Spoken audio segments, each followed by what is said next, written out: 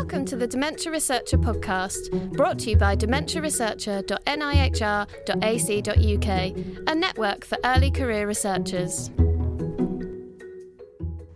Hello and welcome to day 3 of our AAIC podcast recordings. I'm Adam Smith, and all week I'm here in Los Angeles making these podcasts for the NIHR Dementia Researcher website, with new panellists each day discussing their presentations, highlights from the day, and what they've seen and heard that's interested them. And I'm looking around at my new panel today. We're joined by Dr. Lucy Sterland from the University of Edinburgh.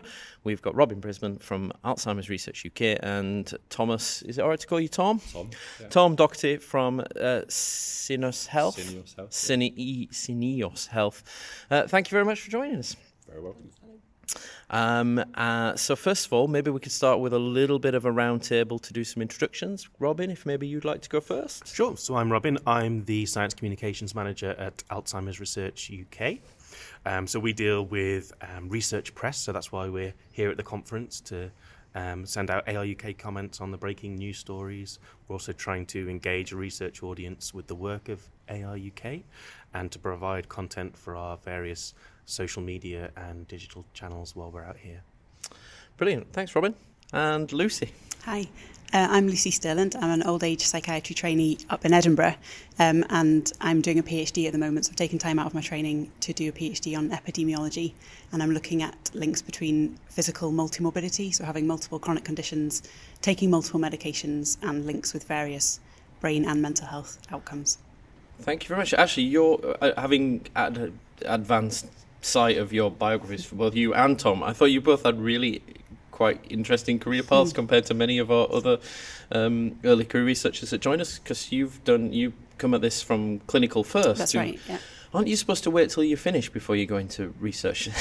Did you get bored in the middle? So the best time, because I'm halfway through my higher training in old age psychiatry, and the way that the funding programs work is they want to train you when you're still within the training. So is it a clinical? So it's a clinical research. Yeah. Ah, okay. It's a clinical research fellowship that I'm on.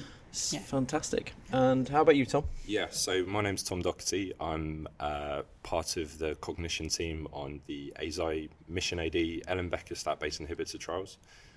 We are trying to find a therapeutic that actually works. My role is essentially finding the right people to come into the trial. So me and my team also look at cognitive endpoints for screening, and also looking at how we can better pre-screen the subjects through conversations and dialogues with PIs and the sponsors. Brilliant. And you're an early career researcher yourself then? Yeah, exactly. Yeah, so also on the side, just doing a casual part-time PhD as well. Just because I didn't think it was full-time enough. Yeah. And that's back to front, though, because you're supposed to go to industry after your PhD. That was the first bit of advice I got given. So you sold out early? Yeah, I saw the money. Hold on. Sure, I'm not really allowed to say selling out. Moving to industry is a very interesting career path, and I think it should be a topic for a podcast in future. Yeah. Well, yeah, it's certainly different to academia, that's for sure. In what way? It's a lot faster paced. You're expected to do a lot more, a lot quicker. I've always had a sort of passion for actually looking at the drugs that are used in certain therapeutic areas. So I kind of had a bit of a weird background into getting into it. So I started off, I did a master's up in Sheffield, Hallam, in cognitive neuroscience. I ended up publishing on cognition on a new endpoint. I then ended up working for a cognition company in the academic department, then moved into their pharma team where I found my love for Alzheimer's and interest, and sort of went from there. Brilliant. Well, thank you very much, everybody, and thank you for taking time out and skipping the last session to join us. I know some of you, Tom, you're keen to get off and get to the next session. Yesterday's podcast ran to about 40 minutes, so apologies for anybody who we made tired yesterday, but today's, honestly, we're going to keep to time. It'll be there on the boil. I was planning to ask all of you if you'd been to any of the ECR sessions and then chatting on the way here. I know none of you have. So, do you know what? I still feel the need to point this out, because I think one of the things we've seen from Alzheimer's Association is they've been really fantastic at trying to support more early career researchers.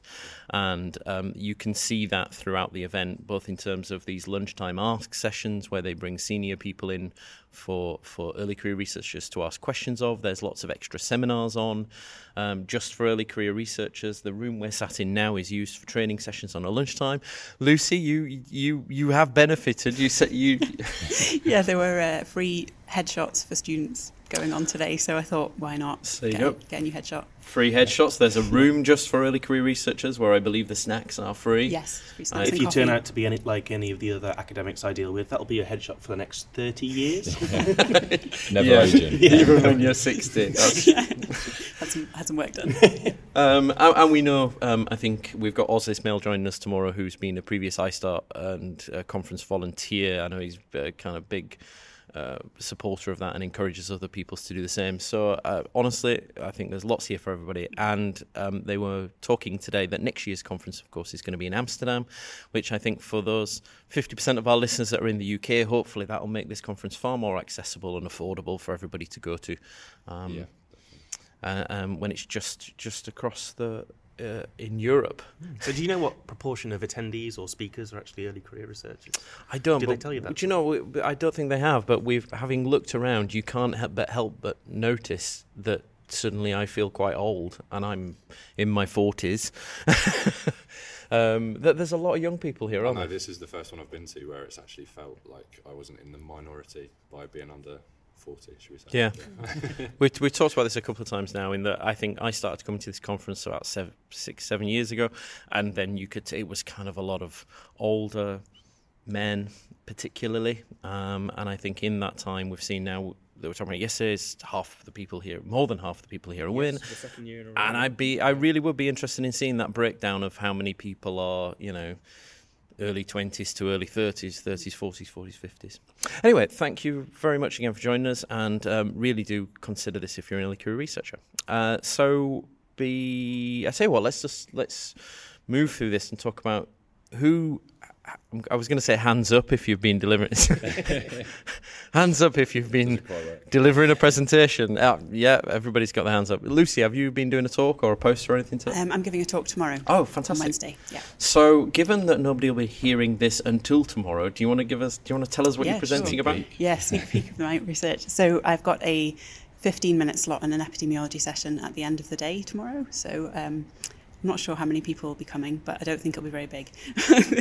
My work... You'd be surprised. Yeah. Everybody seems to be happy to stay till the end sessions, yeah. apart from on Sunday when they had the welcome evening. Yeah. So my work is looking at people with multiple chronic conditions and amyloid on CSF.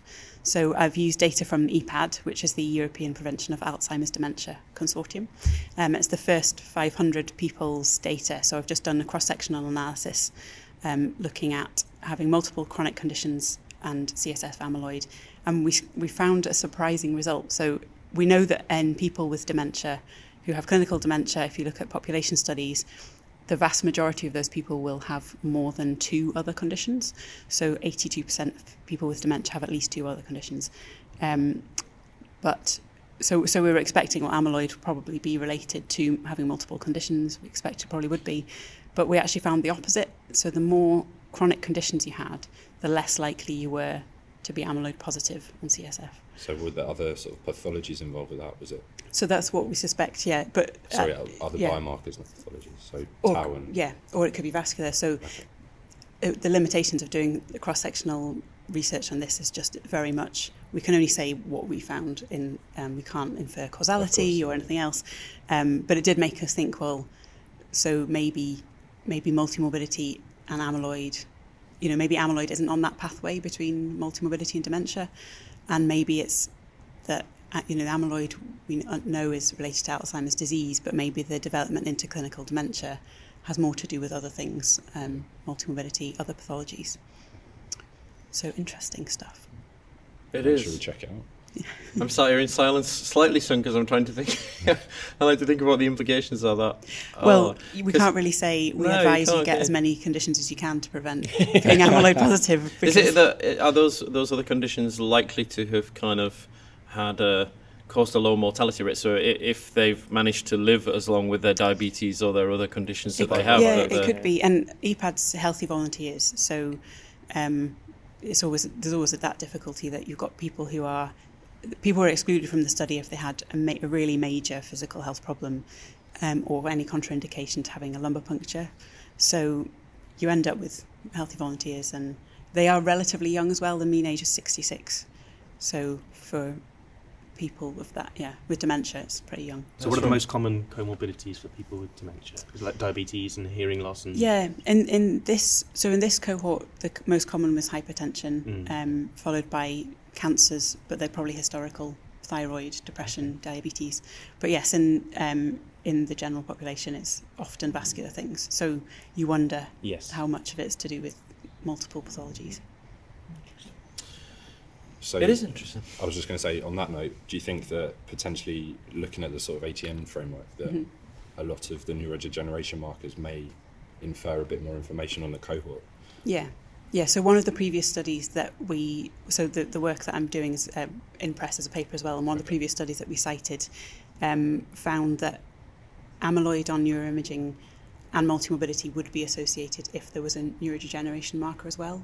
Okay. So it didn't seem to be associated on its own, but when you start adding in other things, it is. And I'm a participant in Prevent.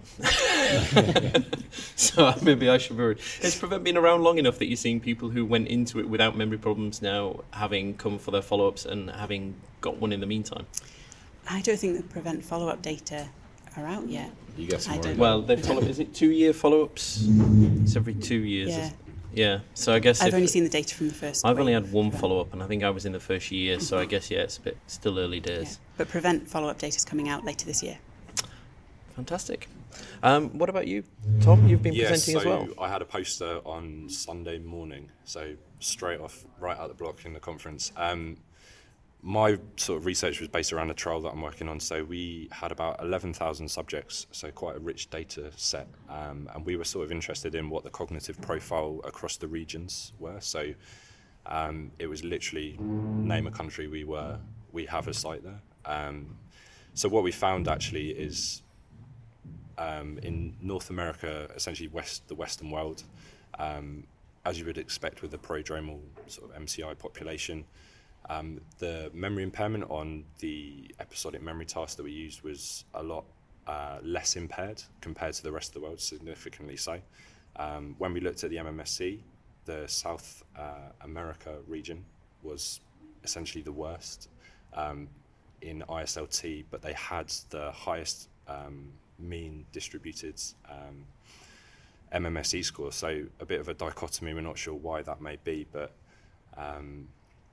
an interesting finding nonetheless. And then when we went to the CDR, so the primary endpoint in most clinical trials now, Japan and APAC had the sort of lowest summer boxes, which we think is indicating sort of cultural biases towards sort of that region in terms of subjects, not so much subjects, but study partners it's a very different mindset in terms of a lot of families feel the need to look after their own and not put a lot of pressure on a doctor. They think that they can deal with it a lot of the time. So they tend to, we think, underestimate the impairment somewhat.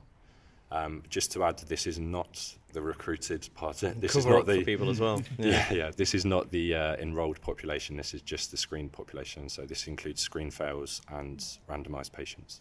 Although there was which we're going to come on to talk about, the epidemiology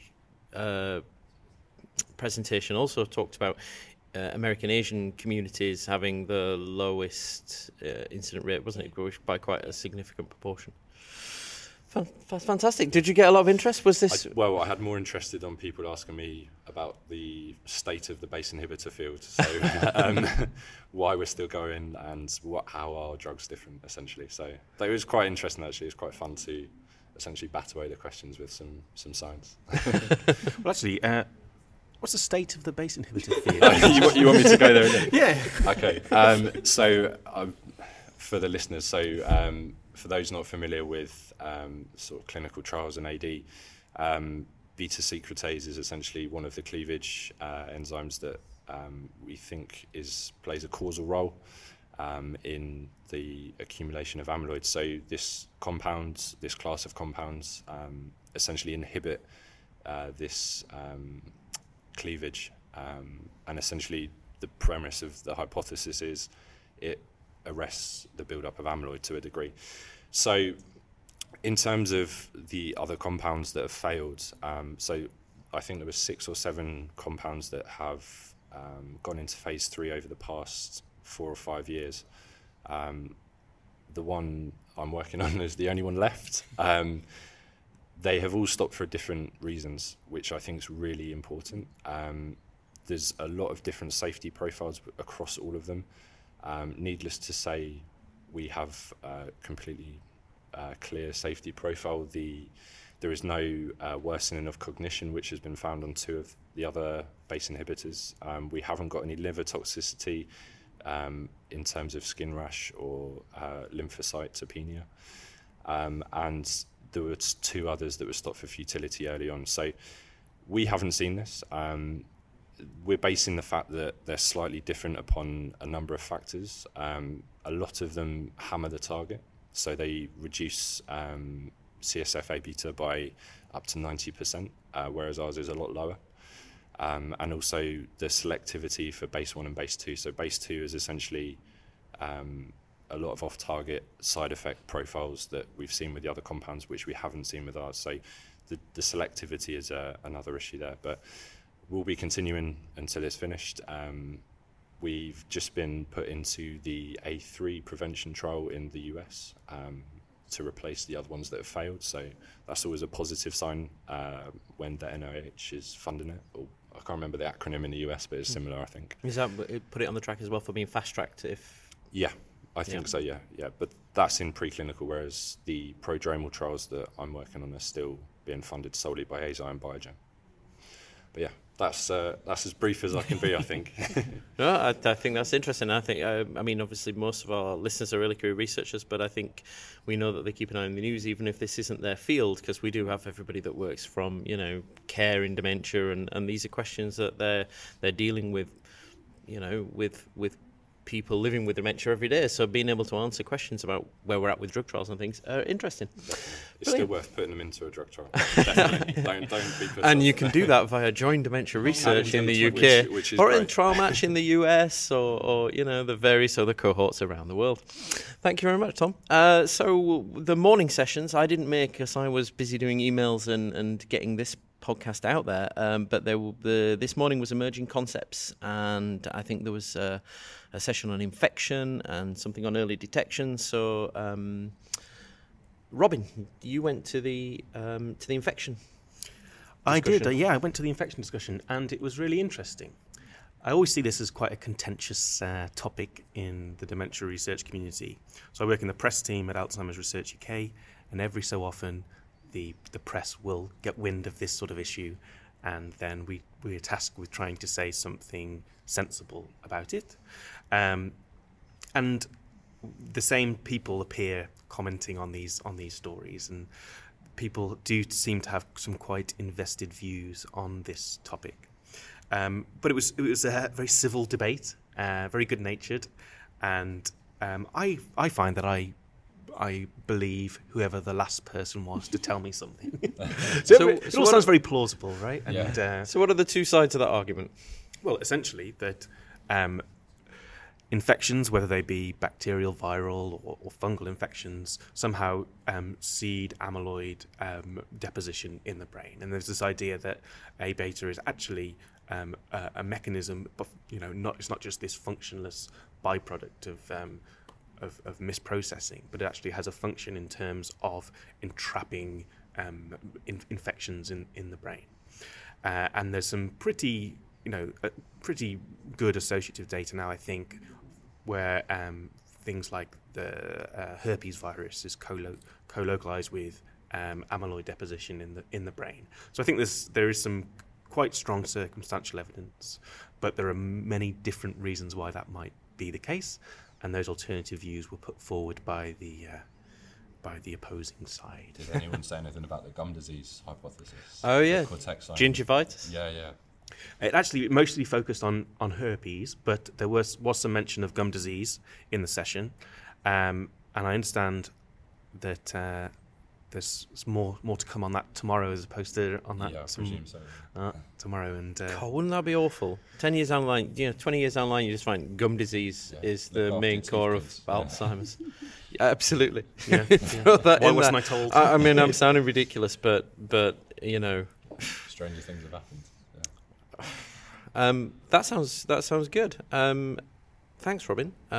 What about Tom? What did you go to this morning? Yeah, sure. So I went to a session on early detection and diagnosis. So it's looking at sort of more preclinical prodromal endpoints in cognition.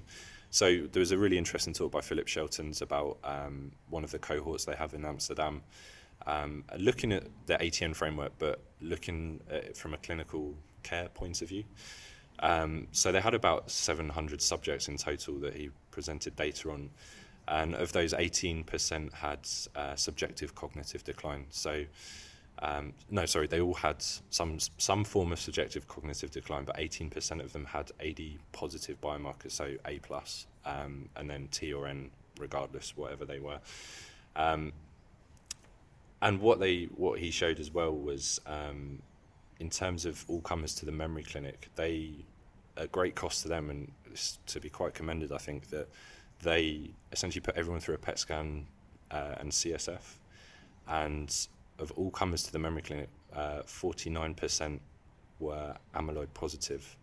But interestingly, that still means the majority of the people coming do not have Alzheimer's pathology. So kind of tying in with what you were saying, Lucy, about sort of comorbidities.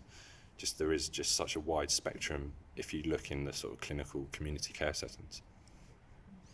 Fantastic. Anybody got any questions on that one? That's all right. I'm putting everybody on the spot. Come on, think of a question. You know, those stunned faces after the end. We were talking about this yesterday. You really don't be shy. Fantastic. So actually, did you come to our conference, Adam? Did you come to our early detection debate at our conference? Quite a similar session. I don't think I did. I didn't buy a ticket. Oh, we didn't let you in? No. I was allowed to come, but I was only allowed to sit outside and talk about dementia research to ECRs. I was just going to mention... I didn't have the right coloured lanyard. Yes, security would have turned you away. I'd just get out of that if you were trying to put me on the spot there. We can move on to that in microglia. I did sit through a podcast, and we're going to talk about microglia next. But so don't question me on that one either. But there was questions that the audience raised about the utility of early detection when we don't have until your work is done on your BACE inhibitor. We don't have effective treatments. Did that topic come up at all during the discussion? Not actually. Okay, no. it's interesting. It is a fair point, to be honest. What is the point in telling people that they have an incurable disease? Well, we talked about that yesterday. So the potential for combinations of biomarkers to then allow you to predict earlier, which is fantastic because then it generates a group of people for you to maybe involve in your research studies, or that you can target more, or that you can follow through. But in terms of until you've got something to offer those people by way of a treatment, it's great, but that work then has to run in parallel with the efforts to prevent or treat. Yeah, definitely, and I think there's definitely quite a wide breadth of options for people. Even if they do have an early diagnosis, there's plenty out there in the scientific community for them to be getting involved in that can potentially help. Yeah, and also in the here and now, take more of an interest in what you can do to slow cognitive decline through lifestyle changes. Definitely, I think that's an immediate. Absolutely. I was talking to somebody earlier who was doing they'd done some research in Canada looking at exercise programs in rural communities in Canada, and they were presenting to suggest that improving physical activity post-diagnosis actually seemed to give you a better quality of life and potentially delay the onset of the symptom. What's the tagline? It's what's good for your heart is good for your brain, essentially. Do you know what, though? I mean, that's the same thing, isn't it, though? These are the same things that we should all be doing now, sat around the table to avoid heart disease and diabetes and everything else. Anyway, okay, so let's move on to the two sessions that were in the big room, which was Shane Lidlow from NYU was collecting the here we go. The Grunker Iqbal award. For that was talking about his lab's work on microglia and astrocytes, which was fascinating. I mean, he was engaging, wasn't he? I think he's been I've read this on Twitter, he was everybody's favourite speaker today. That's how you hold a room. Definitely. He kind of, how old do you reckon he is? He must be early 40s, late 30s. Yeah, 30s, Australian, quite dynamic, quite, did things the right way, thanked all his team right at the start, not at the end. Very self-deprecating as well, which Yeah. is always funny in a big audience, I think. Yeah, he was really good. So he didn't he didn't present a specific thing, did he? Because I think he was accepting his award. He was presenting more about the work that they've been doing, but he did come on at the end to say what he thought the questions were that they could be answering through astrocytes. A lot of I don't microglia. knows, yeah. So who wants to talk about his talk first? Anybody? I mean, But it's- I'm not a microglia expert. I don't think the right team's assembled for that. Do you know what? Just in case, because knowing that not many of our podcast listeners might necessarily also know what microglia is, even though we did do a podcast on microglia a few weeks ago, I did take a little photograph of somebody's poster that explains it. So unless somebody wants to have a go at explaining what microglia are, oh God, we're so thick, aren't we? I can read out what it's just the immune response in your brain, essentially. They're cells that support homeostasis of neurons. I think what God, I've forgotten his name. Who was the guy? Ludlow. Shane. Shane Ludlow. Shane, he's Yeah, Australian. of course. Isn't it Widlow? No, it's Lidlow. Lidlow. Lidlow. He was talking primarily about astrocytes, which are a type of another type of immune cells in the brain, and how that interacted with the pathology of Alzheimer's, I think, is kind of the rough idea. But I see you've got your phone up.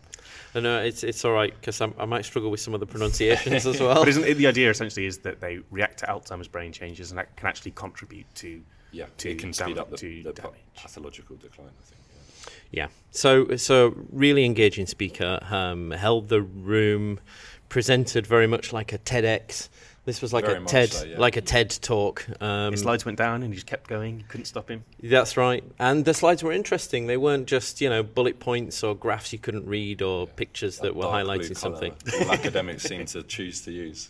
So he ended by highlighting what he thought were some unanswered questions. And do you know what, though, having listened to that microglia podcast, that I was there while it was being recorded, and because microglia was a big topic at your conference, Robin, at AR UK this year as well. How would you know? You weren't let in.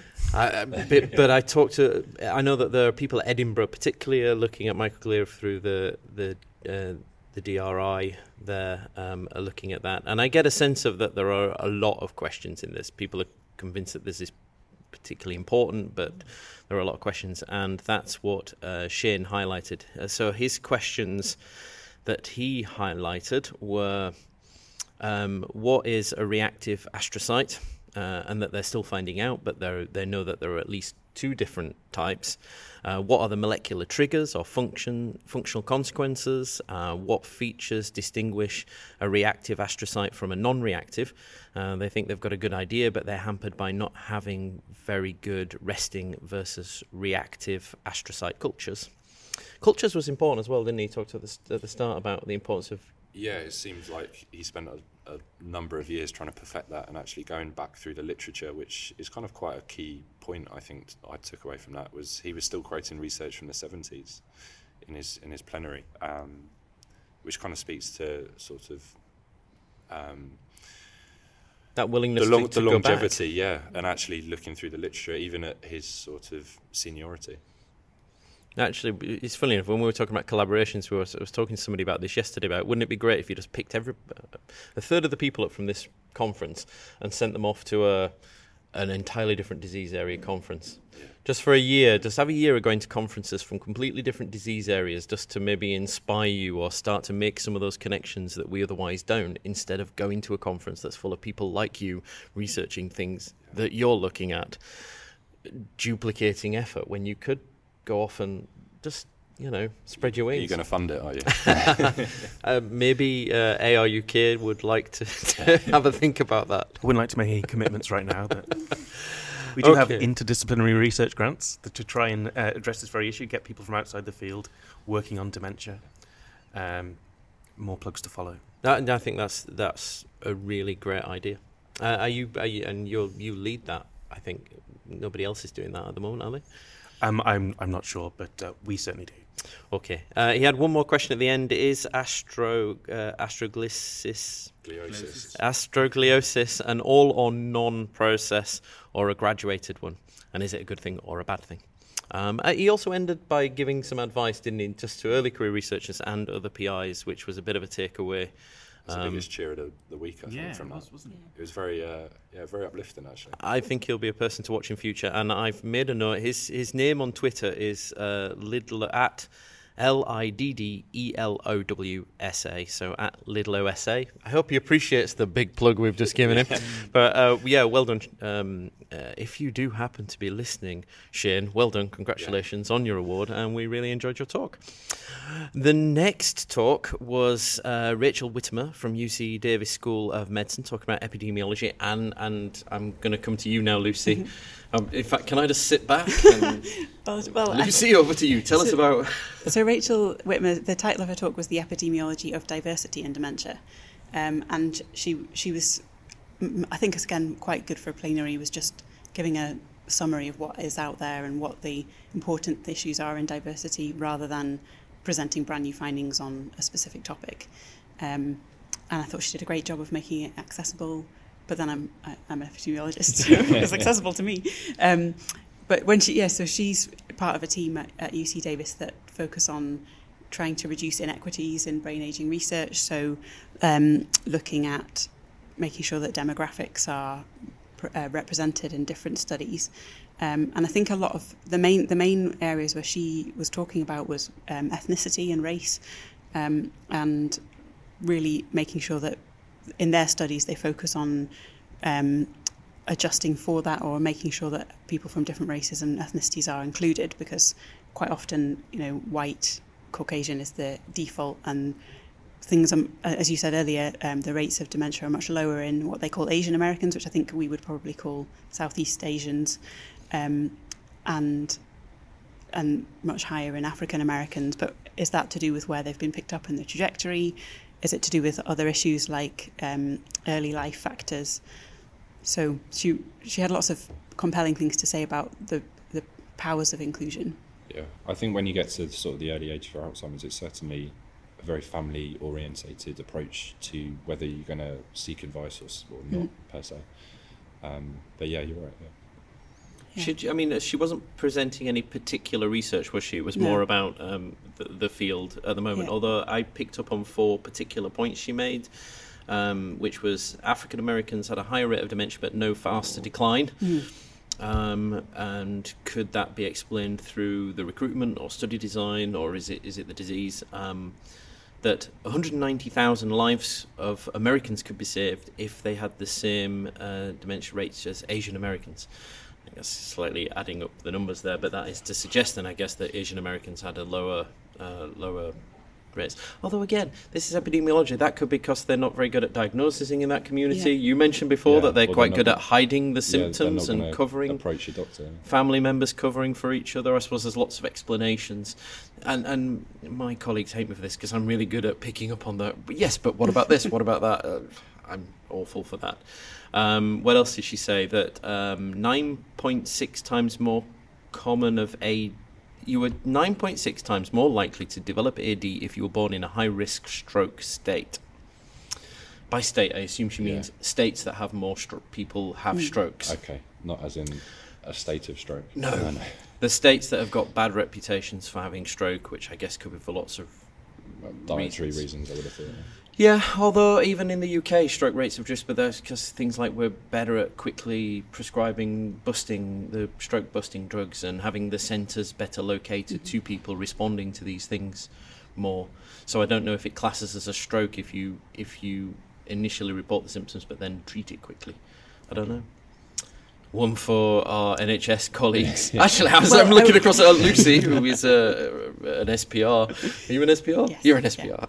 Yeah. No, I think it would still count as a stroke even if it was caught quickly, but it might be that the long-term consequences are better managed, so people still have strokes but recover more quickly or... Well, smoking, isn't it? Stopping smoking has made a massive difference to smoking cessation rates. And there's probably an ICD-10 code for the start and the end. Anyway, so that was fantastic. She had some takeaways at the end that they were a bit vaguer. I've got them here. If you didn't write them well, down. I like the thing she said at the beginning about epidemiology. So she said, yes.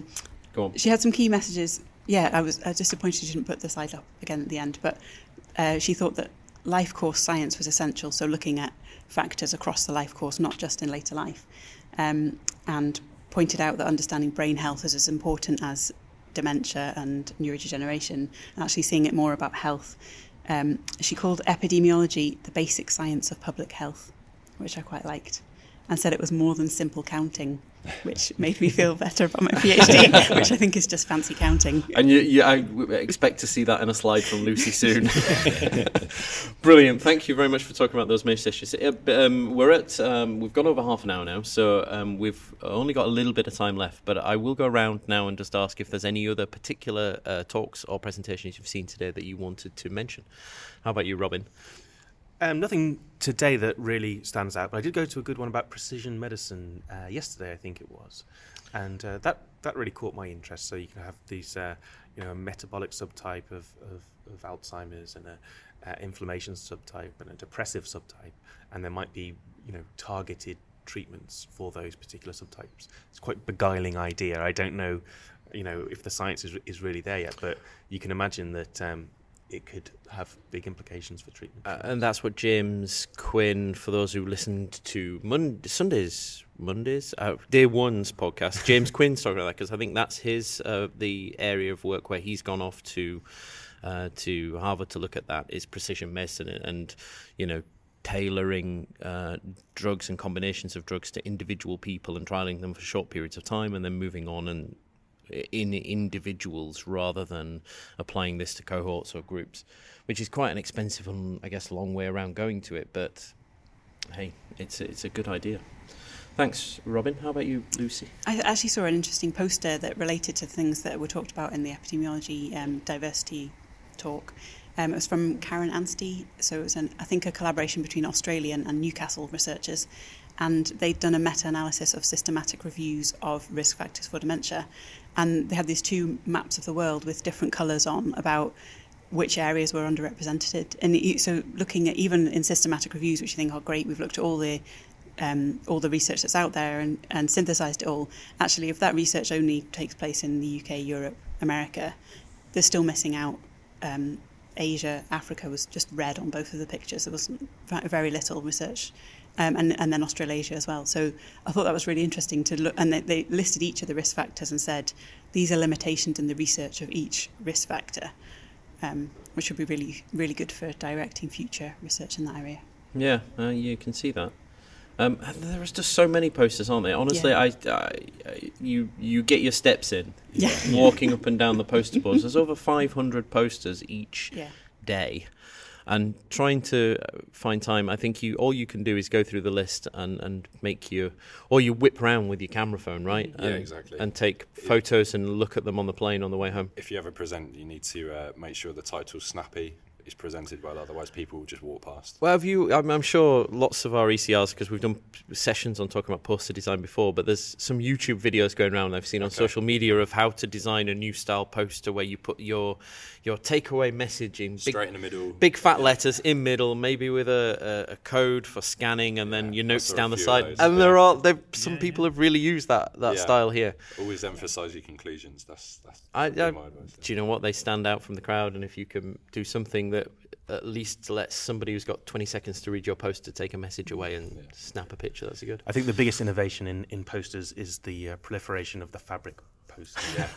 Which are usually on the floor next to the poster boards, not actually on the boards. You go to an airport for a conference like this, you can see all the researchers because they've all got big poster tubes, but now they just blend into Folded the crowd. In. Well, and the varies in size because the poster boards at this conference are huge, and so you're told to bring a landscape, but people can bring a portrait. You can see the people that haven't read the dimensions. There's some overlapping, tiny little A1 size fitting in. And I think I saw a PowerPoint presentation printed out as well at one point. And just pinned up. Maybe they lost their poster. What about you, Tom? Last but not least, what have you seen today? It's another one from this morning's session. So there was a really nice presentation, I thought, on what's a new sort of cognitive endpoint out of King's College called it's not a very snappy title, I must say, but it's called the Integrated Cognitive Assessment. Now, this is essentially a animal semantic recognition task where you're displayed an image for 100 milliseconds, followed by a few distractors. Then you're asked to recall whether you saw an animal or it wasn't an animal. So this is kind of used really widely in the MOCA, the ADAS-COG, MMSE as well, I think. And they've essentially shown that this activates the same regions as the early deposition of tau. Now, it's all very preliminary data, but I think it shows real promise in actually looking at an endpoint that might be, I'm putting my clinical trials hat on here again, for the tau antibodies that are coming through. I think it could show some real promise, because when they looked at the ROC curves for MCI, they combined it with an EEG measure, and it was about 0.89, I think it was. So not bad in terms of sort of a first-in-line diagnostic, I thought. The next challenge, as with so often, is translating that into something, a tool that can actually be used, and which is where we fall down all too often. Well, exactly. They are actually a company as well, I think. It was they're professors at King's, but started their own so there'll be a spin-out. Cognivity, I think is Cognitivity. There you go. Oh well, that's good. We see spin-outs come up into something meaningful. It's just a shame. It'd be nice if it wasn't a spin-out, then it could be free, and it's more likely to be picked up and adopted then, isn't it? Right, I think we're out of time there. Thank you very much for everybody. If anybody wants to contact you, are you all on social media, on Twitter? Course, yeah. So, Robin, what's your Twitter name? Let's go with you first. At Robin Brisbane. At Robin Brisbane. Born as in from the manor born. Bourne. Exactly right. Fantastic. Lucy? I'm at Stirlandia. Stirlandia. Fantastic. And at Tom Doherty 89, and that's Doherty without a C. Doherty 89. Is that because you were born in 1989? It was. Is that depressing you a little bit? Jesus. And I'm at Better Research. I've still got more grey hair than you. It's all good. Okay. Thank you very much. I'd like to thank our panellists, Robin, Lucy, and Tom. Do you all have big plans for this evening? Is there a party going on that I've not invited to? There's a Novartis dinner, but I am going out with a client. Novartis dinner. That sounds like good free food. I could go for some of that. Yeah. See that? Brilliant. Thanks, Robin. Okay, we're going to call a time on that podcast today. Please remember to subscribe and leave a review on our podcast through SoundCloud, iTunes, and Spotify. Tell your friends and colleagues. We'll be back here tomorrow to record our fourth and final podcast from the AAIC here in Los Angeles. But in the meantime, if you want to see more reflections on the conference and get the views of other people attending, check out their official hashtag, which is AAIC19. Thank you very much, everybody, again. And we'll be back tomorrow. Thank you very much. Cheers. This was a podcast brought to you by Dementia Researcher. Everything you need in one place. Register today at dementiaresearcher.nihr.ac.uk.